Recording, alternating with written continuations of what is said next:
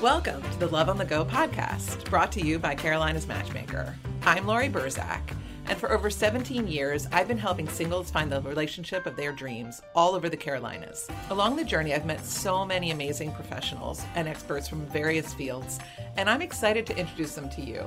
What's my goal? I want to help you look at love and relationships in a new way and to grow in your understanding of how love works. Let's learn together how people have overcome personal obstacles and have found love, first and foremost with themselves. The ultimate goal is realizing that you are worthy and deserving of love. Let's get started. Today, I have one of my favorite matchmakers on the show for your listening pleasure. Gabby Aratow, who lives in Colorado, and she was born and raised in Berkeley, California. You definitely have like a California vibe to you, that's for sure. I'm so glad you say that because I always feel like California people tell me that I'm very New York feeling, and then New York people tell me I'm very California feeling, and I'm like, no, nobody wants to accept me. But my gosh. I'm a California kid born and raised. That is so funny. I love it. So you founded you obviously you've been in the industry for a while, but then you started your own boutique matchmaking firm called Keeper Introduction Services back in 2020. Yes. And you work with clients all over the nation. Tell us a little bit more about that. Yeah. So I had been with a big firm and I had been doing very well at that big firm, but that firm had started making a lot of changes that I didn't like. So I broke off and I started my own company, Keeper Introduction Services. Nice. And I would say that my typical client is kind of an outdoor fitness enthusiast. A lot of my clients are people who love to ski, love to bike, love to hike. I don't think I have a client who isn't really big in one of those three things. Right. So if they've got a second home in Aspen or something along those lines, they might hire you, and then you can introduce them to locals. And then obviously, so it's, a high-end clientele that you're serving, just like the rest of us. Yes. You work with men and women, or mainly men? Yeah, I love working with men. I'd say in the last year, I started taking more women. I had opened my company just servicing men, but there's just a lot of good reasons to take women.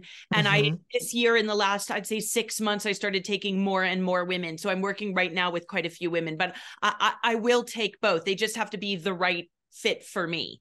Okay, perfect. That makes a lot of sense. And I agree with that 100%. So you, I love, okay, I'm just going to read a line from her bio to you guys.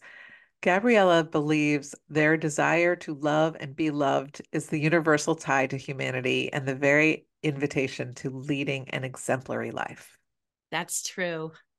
It's so beautiful. You're definitely one of my favorite matchmakers. You're so down to earth. You're so much fun. You're very awake, I think, to life and love and all the things. So I'm really, really thrilled to have you on board today. I kind of for adore sure. you too. I kind of adore you. Thank you. I feel like we could almost be sisters. It's so funny. Completely. Yeah. Here's what's funny about us and how we're similar a little bit is that, so you got a BA in film studies from Cornell and then an MFA in writing from Columbia University. And that's great. Oh my gosh. I'm so jealous of the MFA in writing. We'll have to talk about that some other time. But anyway, so when I went to Emory, my undergrad was in English and Psych with a minor in theater. Oh, okay. And I took film studies at Emory and loved it. So You that's did. really neat. So were you thinking what were you going to do with those degrees? Not be a matchmaker. I have to say, I definitely wasn't thinking I was going to be a matchmaker. And I would call myself like an entertainment junkie. Whether it is Broadway shows, whether it is a great TV series, whether it is a great movie, I love great entertainment. I love it. So I of course, back when you're young and you can kind of do anything with your time, it still makes sense. Sometimes I'm like, what was I doing? Why did I study these ridiculous things? I could have studied economics and gone to Wall Street. That would have been practical, or law school. But then I remember, no, the thing I actually studied, the thing I still really, really, really, really love. Like, nothing makes me happier than, Fiddler on the Roof. You like nothing. Oh, So, I still love entertainment, and I still do a lot of writing. I publish a lot of articles about dating and matchmaking in kind of a, what I'd call woo woo magazine called, Mind, Body, Soul. And I do a lot of writing and, creative writing still on my own. So although I never became a writer, I do publish things, and I would say, like, kind of have writing skills maybe better than your average bear. And I do love literature. Well, I always say I'm a writer, but right now I'm just not writing. I don't think that ever really leaves you. I agree. Yeah. I totally agree. Yeah. Okay. So Gabby and I collaborated together. I don't know. I guess it was about 2 years ago or so. I had a matchmaking client. We'll call him D. And he was having a really hard time with, I was getting feedback about him that was kind of negative. And I was like, I need to see what he's doing on a date. So I hired Gabby to do a mock date with him on Zoom. And what was so interesting is, and you gave really good feedback on him, said he was a super nice guy.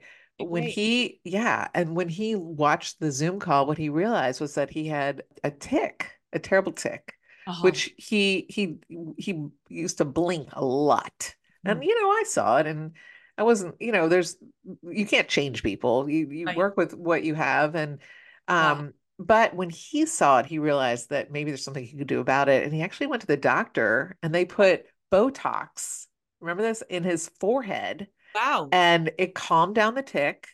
Wow. Next thing you know, he's online dating more effectively. He's feeling more confident about himself. We had him styled, the whole nine. Yeah. And he met a wonderful woman online. They're married now. I love that. I know. It's something that it's unfortunate, but dating is shallow in a lot of ways. I like to say, if you go to church or you go to synagogue, and we talk about the soul and the importance of the soul and the whole world of each of our contribution, and all of these kinds of deep and beautiful things are meaningful to me personally. But that isn't the world of dating. The world of dating has a lot of just pure shallowness, and something like a person's tick could really be getting in the way. Yeah, it was distracting. Yes. I knew that would not prevent him from finding love, but maybe if it calmed down a little bit, that more people would be attracted to him. Right. And so, but honestly, it was his idea to do anything about it, and he was very motivated. Right. And he was such a lovely guy. And it was interesting because when he met his now wife, they got together very quickly and moved in together so fast. I was like, whoa, what's going on here? But I was like, you know what? I'm going to trust the client. He knows what he's doing, and he ended up doing it. But I think that mock dates are very important. Do you do a lot of those, or is it just now and again? I mean, if somebody hires me to do one, I actually really I enjoy doing them. I like dating. I mean, as we were just talking about, I am single, so I actually genuinely date, and I enjoy dating, and I certainly can enjoy a mock date. So I do think a mock date has a lot of value. If you're working with a matchmaker and you're wondering what might be happening on your dates, I think to have a mock date, especially over Zoom, where you then can watch it. I mean, look, if you're a football player, you go with the coach afterwards, and why in the world would this be any different? Or a ballet dancer? Because I think people forget that there's an intellectual side to dating, but there really is also a physical component. And it allows you to see that physical component and see, like you said, like if there's anything about your body language, or even to monitor what's coming out of your mouth in a way that maybe is very hard to do when you're just hearing yourself talk. If you hear it being recorded and then you listen to it, you may start to hear yourself differently. It's just a valuable tool. Yeah, 100%. And what I think is interesting is that when you do one of these mock dates, you can evaluate it, how it feels when you're going through it. And then you can evaluate it so from the inside and also from the outside as the viewer, as well as the person going through it. So it's really good. So you're a single matchmaker. Yeah. And you were saying earlier that you would say about 70% of matchmakers are probably married. I think when we about that? Matchmakers Alliance conference, if I were to look around the room, I would say 75% of the people in the room are married. Don't you think? Yeah, I think so. And so how do you feel like it's to your advantage to be a single matchmaker? I would say that I look at sometimes at a married matchmaker and maybe they haven't been in the trenches for a while. Maybe they Mm-hmm. don't know what it means to swipe left or swipe right, or what the Mm-hmm. feeling of swipe culture feels like, because Mm-hmm. they've never been in swipe culture. Uh, Mm-hmm. I think, also, I just think when you have been maybe living in the comfort of a loving relationship for a long time, maybe Mm. you forget those emotional highs and lows of seeing Mm. someone that really excites you, that you think maybe, oh my God, finally, maybe this is going to happen. Mm. Then having that letdown and then having to come back from that letdown. Maybe Mm-hmm. you maybe you never even went through that in the first place because you might have met someone really early, or maybe Yeah. it's 20 or 15 years since that happened. So I think in these ways, being single myself gives me a compassionate quality with my clients and a way to Mm-hmm. really relate with my clients. On Yeah. the other hand, I would say that there's something I'm missing, which is that a married matchmaker found that magic and maybe says, look, I have the magic potion. Look at me. I have the magic potion and I can give you the magic potion. I Mm. can't say I have the magic potion, but despite having not had the magic potion myself, I've gotten a Mm-hmm. lot of people married. I'm a little like Yeah.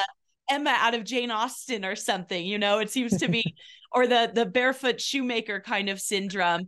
But in any case, I think that, there's it shouldn't matter to somebody whether their matchmaker is married or isn't married. There you I think go. what should matter to somebody is that they feel that their matchmaker understands them, and they feel Mm-hmm. that they're connected to their matchmaker and they want to be guided on this particular journey with that person. Exactly. 100%. And, there's, although people might be married in the field, they might not be working on their relationships. Right. It is a lot of work to have a successful marriage, a Yeah, lot of I got a work. I got a call from a relationship coach Hmm. yesterday, and I thought, I've been on her podcast, and she asked me, I was thinking she was going to call me to ask me back on her podcast. But when I picked Hmm. up the telephone, she said, I'm in a divorce and I'm Hmm. wondering, how do I get into your database? Yeah, And do you know any guys for me? And there you as it go. turned out, this big relationship coach who's been spewing all of this advice for two Yeah. years has actually told me that her relationship was basically roommates, and she has been very Mm. frustrated in her relationship. So you Hmm. never know anyway, You but don't know. You yeah, don't you know, never know. right? Yeah, Yeah, it's a lot of work. And I know matchmakers who are afraid to leave their marriages because they're afraid that people won't take them seriously anymore and that they'll think, oh, well, she or he's getting a divorce, so how could I trust them? Which isn't fair because right. every single situation is so unique. But it's funny how this field can kind of skew your mind a little bit around all of this. Yeah. Yeah. Well, I Yeah. can't say, by the way, that it hasn't crossed my mind. Oh, would it bolster my business, or would it be good for me when I'm out on a date? I'm like, is he like, is would I triple my business if I've just married this one? You know what I mean? Like, I'll have almost an opposite thought. I No, doubt it. you can't do that. That's not a No, good I reason don't. to get Yeah, married. I don't think so But at all. Yeah, yeah, that's I funny. think the fact Hmm. being a single matchmaker is a sort of a unique, ironic Hmm. phenomenon in and of itself. So has it ever happened where somebody walks into your office or you talk to them on Zoom or whatever, and you're like, okay, that's exactly like the kind of person that I would date. And what have you done? It's so funny that you say that. I do try to remind people that even though, unlike doctors or therapists and stuff, Mhm. we work in an industry that's a bit of a wild frontier. There's Right. no rules. I can sleep with my client and I don't Right. lose my license. You know what I mean? So we live in the wild, wild west. That's one of the things I like about our business, is kind of Yeah. the wild, wild west. But Hmm. despite it being the wild, wild west, it still is my business. And I try to Hmm. maintain a lot of professionality around my business. Hmm. However, I have gone on a date with a client of mine before. Okay. I've done it. And How'd it go? I've done it a lot. It was nice. We went and we got barbecue, and I think in many ways he was a great guy. I think politically he and I really didn't see eye to eye. But if he had wanted to see me again, I probably would have said yes. We said we were going to have another date. Then he left on a trip to Africa, and then I never heard from him again, either as my client or as a romantic. Oh, wow. So I just never heard from him again. So in any case, though, I'm not opposed to a date with my client under the right circumstances. But I'm also not looking at my client that way. People who are hiring me are not usually hiring me to date me. Right. And just for the record, for all of you listening to this, Gabby is adorable. Oh, thank you. So cute. You're like so super fit. You've got the most beautiful smile. Your eyes just light up your spirit. Just really exudes 100%. Speaking, by the way, of us being sisters, sometimes when I look at your eyes, I'm like, we have the same color eyes. We have really similar eyes. We have big green round eyes. That's what makes us look alike. But anyway, it's cute. We could like stare at each other. We'll do like the staring exercise. I was talking to Michal, our mutual friend Michal. If you haven't listened to that podcast yet, listen to it, but because it's a fun one. But we talk about that. Staring at each other for a period of time to kind of ground yourself. We'll do it at the next conference, Gabby. Oh, that'll be fun. I'd like that. That'll be fun. Okay, good. All right. So one thing that I know about you is that you really challenge your clients, your men, on dating women close to their age. Sometimes I'll hear from a guy who's in his 30s or early 40s or mid 40s. I want to date a younger woman because she's more fertile, because I want to date for a few years and then have fun together before we settle down and think about having a family. How do you usually deal with that? What is your response? So first of all, I tell everybody that the harsh truth is that in 8 years now in this business, I have never once had a man say to me, I'd like to meet a woman older than I am. That has never, ever, ever happened. I don't, as a woman, particularly like the ageism towards women out there. I don't like it as a single woman. I don't like it as a matchmaker, but it is a reality that I deal with. And yes, I have to deal with it in my male clients. I try at least to get some wiggle room. For example, I will say things to a man that he may not really know. Like he'll be 55 and he'll say to me, well, I want to date a 27-year-old because I really want kids. Right. And I'll say maybe to him something like, I might ask him something like, have you ever gotten anybody pregnant?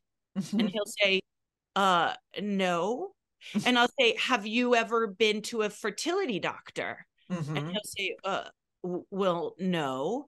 And I'll say, well, how do you know you don't shoot blanks? I mean, I'm just curious if you are surrounding your entire dating life in the chasing of a 27-year-old when you don't even know if you are going to have to buy sperm to get pregnant. I just think it's good for people to challenge their assumptions. The other thing I might say, I might get a 60-year-old and he might say to me, well, I'd like to date a 42-year-old because I still want to have a kid. And I'll say, well, do you know what the odds are of a 42-year-old getting pregnant? Well, no. And I'm like, well, that's interesting that you've decided, 40 to 42 is the range that you now need to date in order to have a baby. Where did you get that number? So I think a lot of men come to conclusions around fertility that are totally fantastical. And it's not to say that there may be not some statistical reality around these things, but fertility is a really funny beast. What a lot of men don't know is that if you walk into any fertility clinic in America, that an enormous amount of the fertility issues of any couple come from the man himself. They're not always. It's not always the woman. There's fertility issues in men. Also, if you went to any sperm bank in America, no sperm bank in America is going to accept a man over a certain age. Yeah. So why would a 25-year-old woman who herself is really interested in maybe her best choice for her offspring, interested in your sperm when you're 65? So there's a lot of these kinds of things that I think at least I'm not afraid to discuss with my clients. Does that mean that they're going to change their minds? Not necessarily. But I do think that a lot of men have some big excuses as to why they need to date so much younger. I want to have a baby. I'm so fit. All my friends are younger. There's often like a list of 4 or 5 reasons why they need to date so much younger, when really at the end of the day, those reasons are just bullshit. 100%. Bullshit. Yeah. And I don't take on men that want to date more than 8 to 10 years younger. I mean, it just doesn't work that way in North and South Carolina. The women are not interested at all in dating that much older. Once in a blue moon. But there's something to be said about that. I just say, no, that's, if you want that kind of thing, you can go to LA, you can go to New York. They're doing that big age span gap, but I'm not going to do it. The women aren't interested, by the way. Yeah, I have taken those men. I mean, I would say my most egregious one, I have a 58-year-old client, male client, who really, really will not go above 38. That is 20 years. That is asking for a very large age differential. I got him out on a date with a 48-year-old. She happened to be the singular most beautiful woman I've ever looked at in my life. And so he was sort of willing to meet her. But with men like that, I tell them right off the bat, I'm going to tell you right now, I'm going to sell you on your lifestyle and your money. And if you think I'm selling you on something else, you're wrong. And if you're willing to have that transaction, I might be able to put that transaction together for you.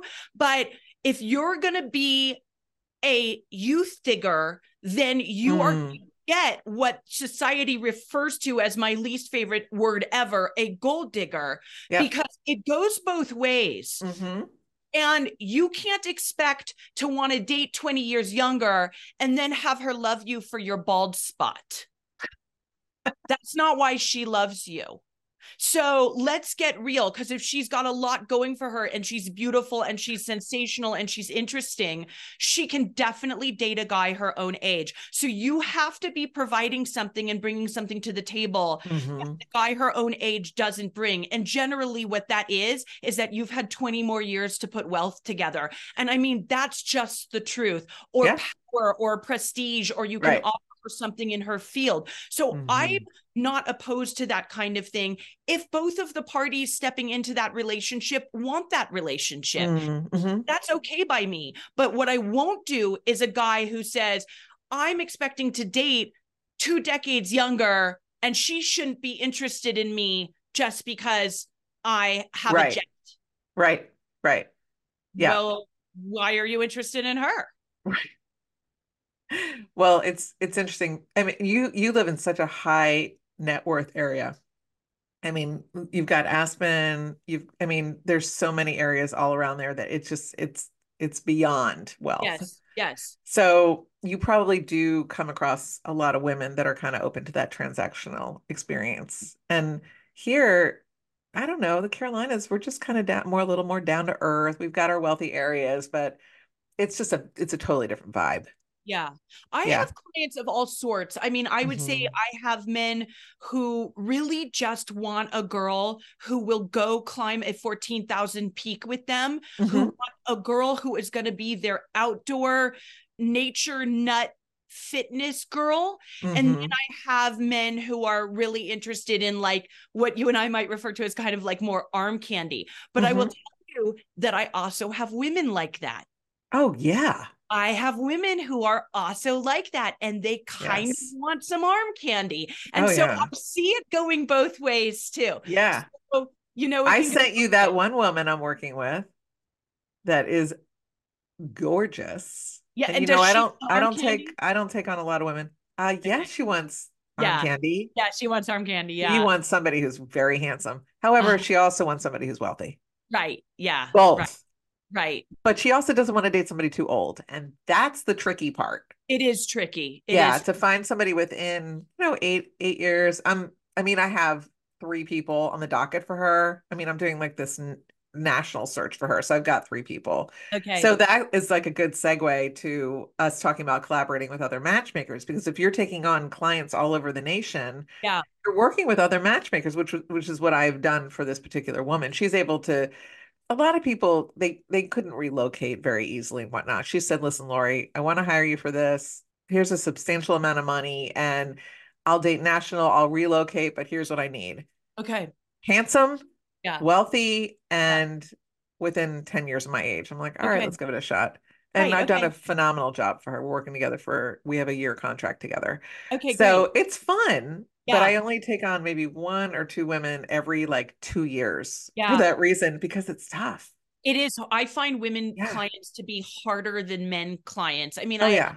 I hate to say it, but in general, with my male clients, if I put somebody in front of them who is nice, who is Hmm. pretty, who is in pretty good shape, Yeah. he will come back, even if it's not the love of his life, Yeah.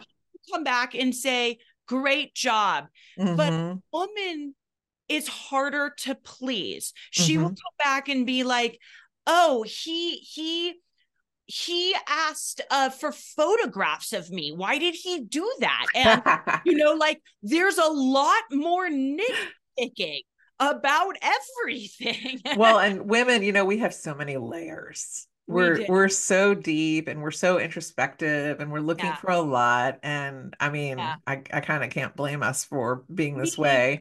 That's And just I the can way also we tell you, are. as a single woman, there are things with me about the phenomenon of being female in and of itself that can trigger me with a man. Like I Mm. was on a date the other day and we were out, we had had a couple drinks and we were in a bar. And the next thing Mhm. I knew, he stuck his hand down my pants. And I What? know that he was just flirting. So I It's like very assault. gently pulled it out and then he stuck it down again. Shut And up. that's when something flipped a little in my mind in the Whoa. phenomenon of being a woman and my sense about boundaries. And are my boundaries being respected? And is this a man who is going to be able to hear a no from me when I need to say no? And so those are the kinds of things that are going on with women on these really, really deep layers about our safety, our boundaries, all of these things that a guy may just not be carrying into a date the way that I'm carrying into a date. Okay, I need some more details on this situation. Were you guys sitting like at a booth? Where were you when this happened? We had gone out to dinner. We had had a great Hmm. dinner, and then Hmm. we had gone to a bar, and Okay. there was a band playing, Okay. and we had gotten a couple of drinks at the bar, and we had danced to the band, and then Right. the band had kind of wrapped up, and so we were standing in a now nearly empty bar that was essentially closing, and it was dark and it was late, and I think he was doing his form of flirting. I don't think there was not a dangerous bone in this guy's body, pun Who on bone here. does that on I a just, first, wait, this is a first date?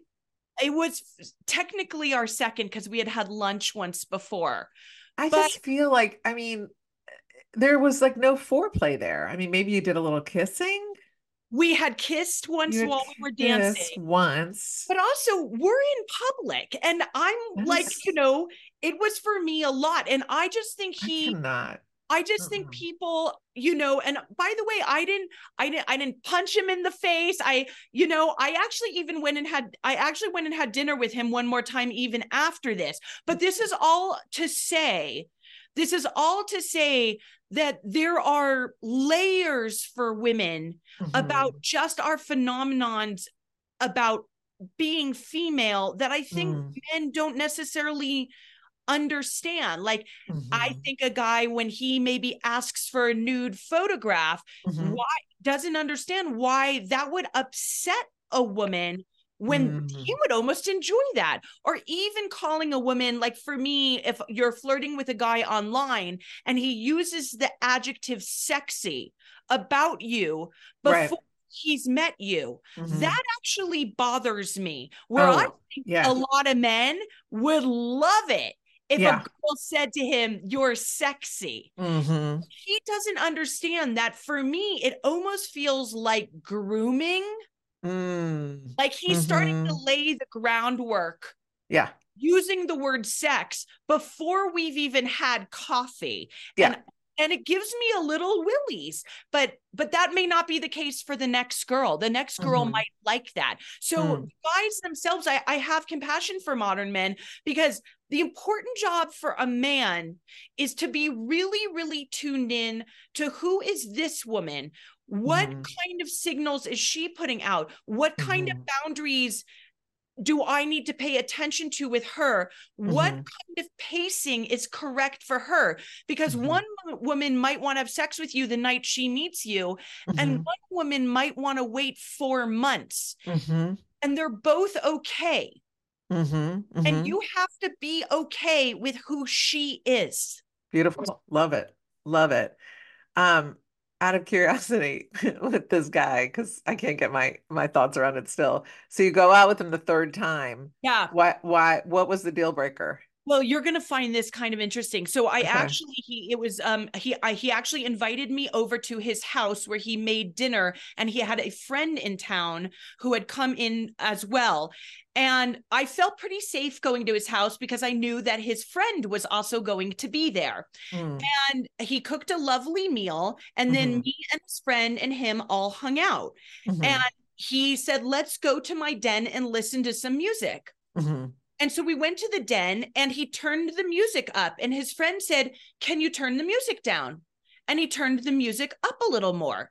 And his friend said, "Can you turn the music down?" And he turned the music up a little more. And that's when I really questioned whether I would have another date with him. Because I thought, and I said to him at that moment, "I think you have a boundary issue." What did he say? He took it in stride, but I don't know whether he's going to change. But it was interesting as I watched him interrelate with one of his best buddies. And like, one could write this off as they're buddies and they have a rapport. And maybe this is a way that they, interact with each other. But I thought to myself, I don't really like that. Yeah. And is making a request to lower the volume, and he's raising the volume. Agree.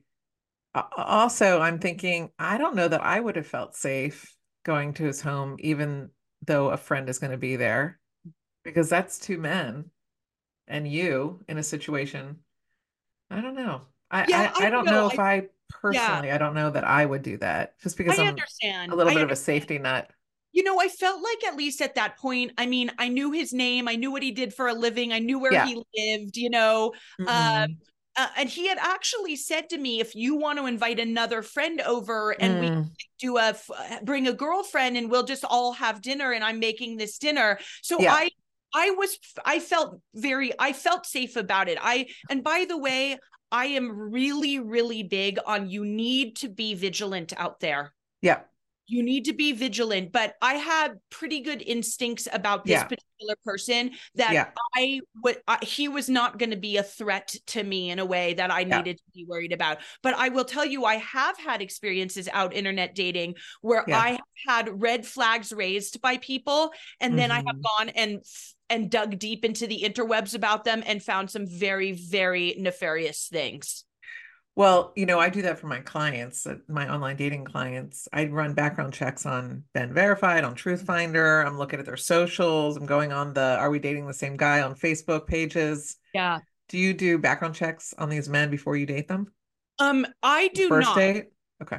I do not, but I always have my first date in a public place. Always. I think any guy who asks you to over to his house for a first date, or wants to come over to your house for a first date, delete him instantly. So I do a pretty good job of what I would call like my own pretty healthy vetting process. I always make sure I get last names, I get phone numbers, I'll put the phone number in. I will definitely find out who they are and LinkedIn and things like that. But let us just say dating's a risk. Yeah. Even if it's a friend that introduces you to a friend. It's not Dating's just always internet dating. Yeah, That's 100%. right. Dating's always a risk. And you really need to be tuned into your own sense of, is this right? And is this safe? And you should always have what I would call like a pretty healthy exit plan anywhere, and never overdrink. Alcohol can be very dangerous. I think you really have to be, and I love to drink. It's like one of my great pleasures in life. But even as much as I'll sip a Manhattan or have a couple glasses of wine, I am never to the point where I wouldn't be able to get behind the wheel of a car or call an Uber or anything like that until I am very, very secure and safe around somebody. Yeah, perfect. Good. Well, if you ever need me to help you with run background checks before even the very first time you meet them, I'm your girl. Oh, great. I love that. Thank you. And by the way, with my clients, I tell them that I don't do background checks on everybody they meet. I screen everybody over the phone, but I'm willing to do them, especially for like particularly high profile clients or things like that. I'm willing to do them, but knock on wood, I've never, ever had a safety problem or issue.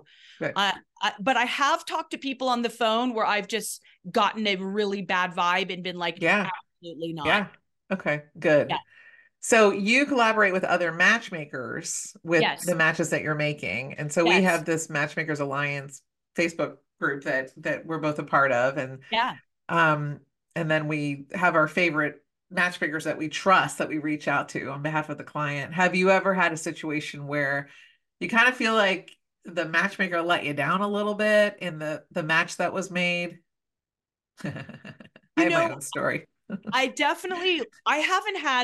heard of a date that went recently where it turned out that the matchmaker had provided this other matchmaker with a guy who had a whole host of like DUIs and time in jail and really bad news. And it was very bad. I would say worst cases that have had to me is that the age has been wrong on the profile. And you just can't do that to other matchmakers. If I'm going to get a profile, you need to make sure that you're telling me that you have verified with your own people in your database that this is correct. And certainly I've had people be like, oh my God, he's got this income and he's got this height. And then my client will report, oh, this was just absolutely totally untrue. But nothing's been to the point where I have had to call that matchmaker up and been like, this was like, I could get fired, What was your story? What was your story? I mean, I did have a pretty bad situation and I had to, with one of my clients years ago, and the guy, I mean, he shows up, he doesn't look anything like his photos, and it was a problem, for my client. And, so I told the matchmaker, I'm really disappointed in this match and, we're going to have to figure this out. Like, I'm not paying you a referral fee for like a fake person that you have provided to me, like a 10-year age gap on the photo. Big difference. So you need to like really you need to be able to really trust the matchmaker colleagues that you work with, and you learn once, what the issue is. And there has to be trust there for sure. So let's talk a little bit about you have a lot of strength in you. You're like a very strong woman in the way that you communicate, and obviously the great job that you're doing for people. You're mentoring other matchmakers. I was talking to a matchmaker earlier today who was just speaking volumes about you and how helpful you were to her. Where do you think this strength came from? God, that is such an interesting question. I had to be pretty scrappy as a kid in a lot of ways. My parents divorced when I was really, really young. I was 18 months old when my parents divorced. So I was raised by a single mother. And I had an older brother. I was just writing about this. My older brother died a couple of years ago. I was writing about this recently on social media, that my older brother was like a big, strong guy. And he loved the movie Karate Kid. And I was like, he was always, he like a lot of like young boys, he wanted to like be physical with someone. And he was always kind of semi beating up on me. And I was always doing these like, wax on, wax off. And I feel like I kind of got this karate training from my older brother. Like I had to I'm also a Gen Xer, and I don't know, I love these memes that go around about Gen X. They're like, we lived on garden hoses and bologna sandwiches, and our parents, my mom was one of these Gen X moms. She'd be like, it'd be like morning on a Saturday, and she'd be like, be home by nightfall. But she did not know where I went that day or how I lived. I don't know. Kids today are so different, but we were feral, us Gen X children. And I mean, I was like a feral cat out in the neighborhood. Like the stuff that I encountered on the public buses of Oakland, California, children should not have been exposed to. So I don't know. Some of it was just kind of getting tough as a kid. And I try to remember to still see my vulnerable side, because sometimes I forget my vulnerable side. And it's really important to stay in touch with your vulnerable side. And that's the side. I think there are maybe people who are more like, oh, woe is me, I'm so weak. And then they have to remember that they're strong. And I'm one of those people who's just very, very strong. And then I have to remember, no, wait, I have vulnerability too. And there's weak spots in me, and I can be gotten. And I have to remember that it's okay to self-care and be vigilant and protect myself, because I have ways that I am weak that I don't necessarily see all day long. Yeah. Well, it makes you more introspective and aware of the way you're being in society and how you're dealing with clients. So it's a beautiful thing. It has been such a pleasure having you on the podcast. Where can people find you? What are your socials? So I'm just so bad with Instagram, but I want to get better in 2024. So it'd be wonderful to have more people there. My company's called Keeper Introduction Services, but I am Keeper Intros on Instagram. On Facebook, I'm just my name, Gabriella Aratow. People call me Gabby, but my real name is Gabriella. So those are my socials. And then anybody is allowed to just go into my database too, which is you go to my website, which is keeperintros.com. And I have a free database that you can enter. So you're welcome to go there too. And probably just like Lori, that means that I might be able to see you for my own clients, but it also means I might submit you to somebody else's client. And if you want to put in there that you heard me on this podcast, or you want to put, where did you hear about us? And you want to put Lori, then I know that you came through her, which is always nice for us to keep track of each other.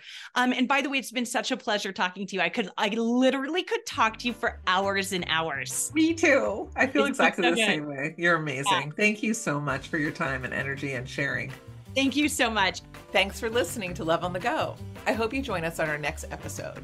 You can make sure to know when it is by following us wherever you listen to podcasts. Also, if you enjoyed it, it'd be great if you left us a review. I'd appreciate it. In the meantime, to learn more about me and how my team can help you, visit carolinasmatchmaker.com. Until next time.